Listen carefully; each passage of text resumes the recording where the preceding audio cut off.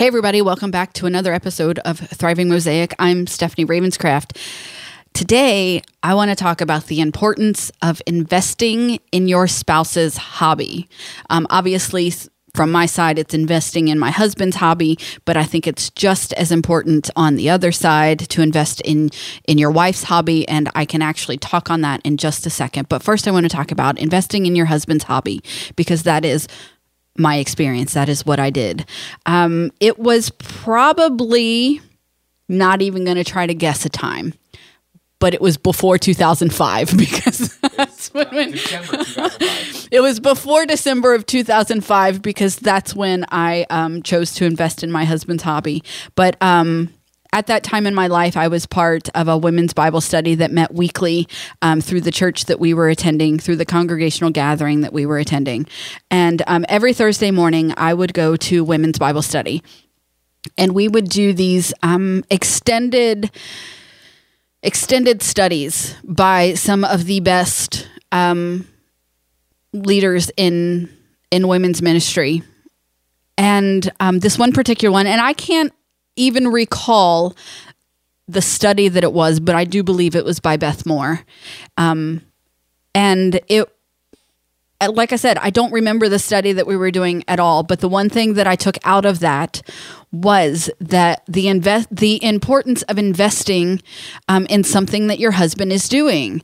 And it'll give you a shared interest and a common denominator for spending time together, and all of these things that you could benefit from just investing in a hobby with your husband.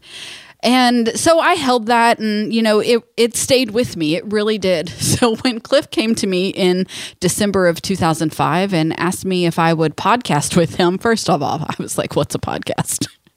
Because if you don't know me, you might not know that I am seriously technology challenged. I fake it till I make it around here. Technology does not like me. We don't get along very well, but I know some basics. I know some basics that allow me to survive and keep my kids from rolling their eyes. Although they roll their eyes sometimes anyway when I ask a question that I already know. And so when Cliff, I was like, "What's a podcast?" So he explains it to me, and he's like, "We're going to do this, and it's going to be great," and all of this stuff. Well, we had a general idea what we were going to, what he wanted to do, and that changed a little bit through the beginning. But we ended up podcasting about the show on ABC, Lost. And that was easy enough. Lost was something that I liked. I liked it a lot. I got Cliff hooked on it, and we started watching Lost and podcasting on it, and that thing grew to be its own entity.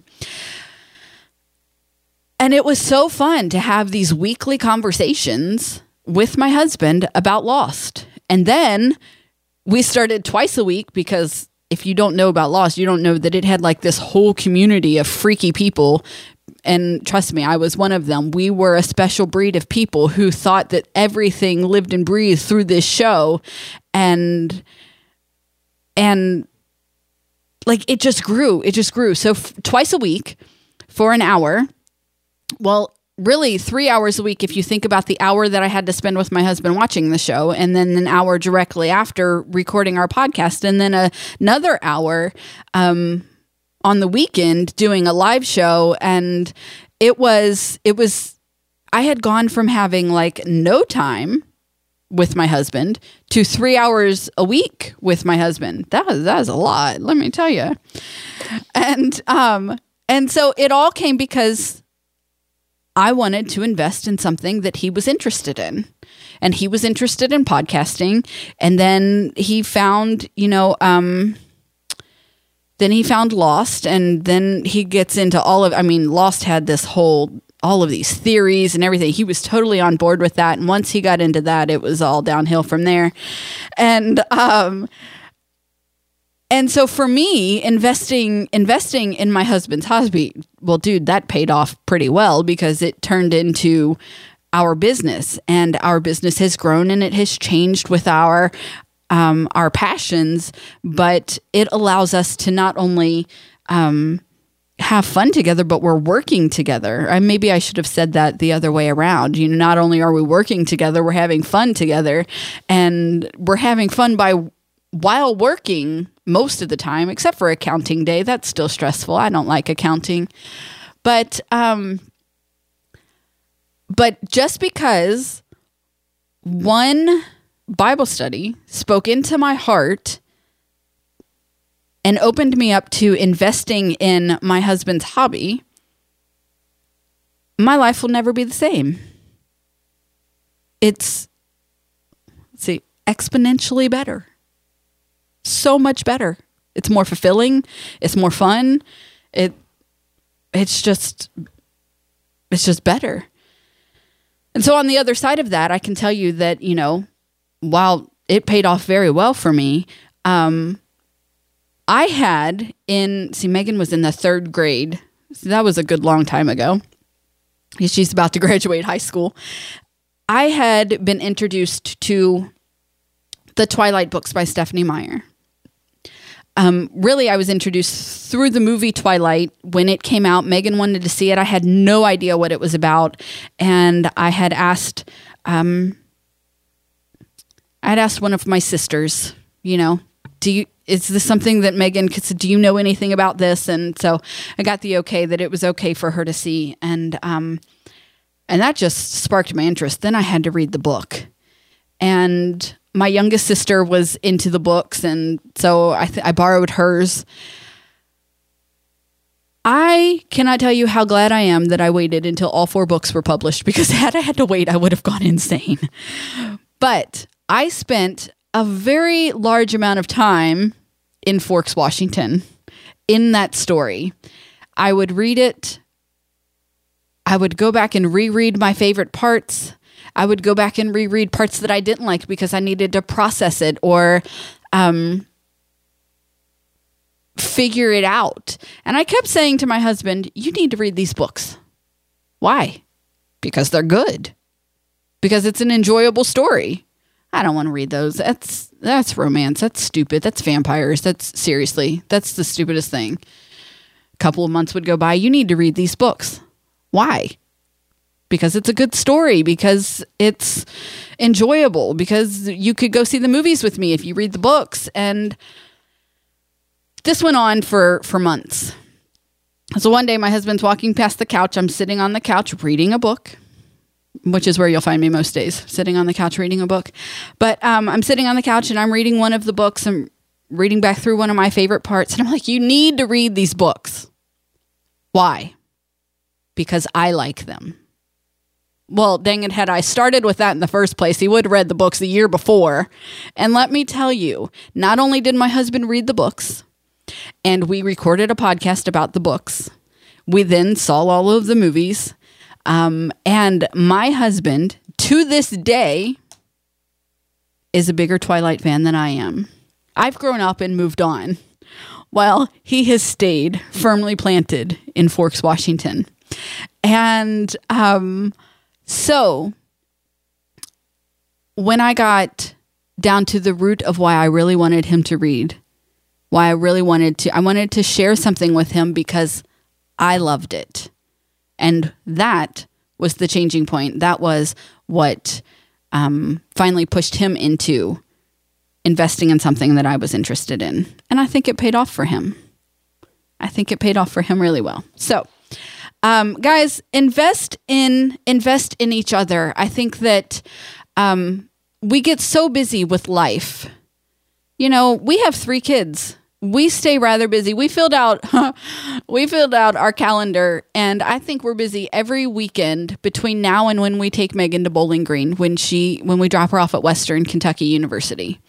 It really is a crazy busy time, and we are swamped continually.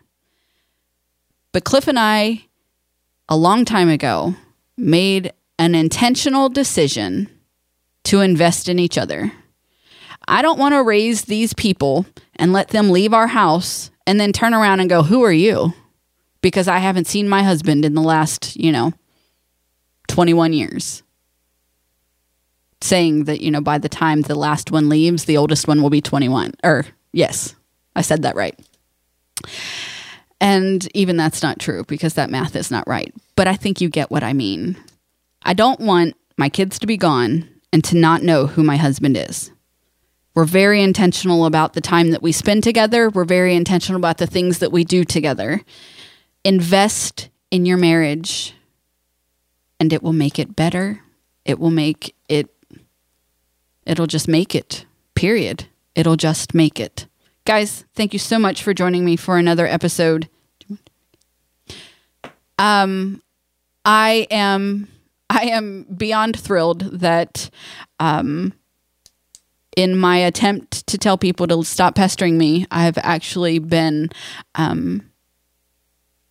more mindful of getting these podcasts recorded, and in having them recorded should leave me, like, if you want an insider tip, I'm recording ahead. So there will be plenty to go while I'm recovering from my surgery. And in that time, let me tell you, I am so excited to be podcasting again, to be sharing my message again, and to be planning for the Free the Dream conference that is coming up in September 7th, 8th, and 9th in Franklin, Tennessee. This is something that is talked about every day in my house. I often struggle with the thought that not everybody feels free to do what they're called to do. You're stuck in the mindless hamster wheel of whatever box you've shoved yourself in or have been shoved in by other people. And you have a dream inside of you. And you're wondering, how can I do that too? I want to follow my dream. I don't want to just listen to them follow theirs. Well, you can join us at Free the Dream, September 7th, 8th, and 9th in Franklin, Tennessee. And maybe we can help you and inspire you to free your dream from inside. So you can visit freethedream.live and find out more information about it. Right now, ticket sales are getting ready to go up. By the time this podcast comes out, they will either have just gone up or are getting ready to go up. So check out freethedream.live. I would love to see you there. I'm speaking there for the first time on a big stage and a little freaked out about it. So if you want to, see me fall on my face or, fly sailing through without a hitch, you have to be there to see which one takes place. Guys, thank you so much. Until next time, live your life on purpose.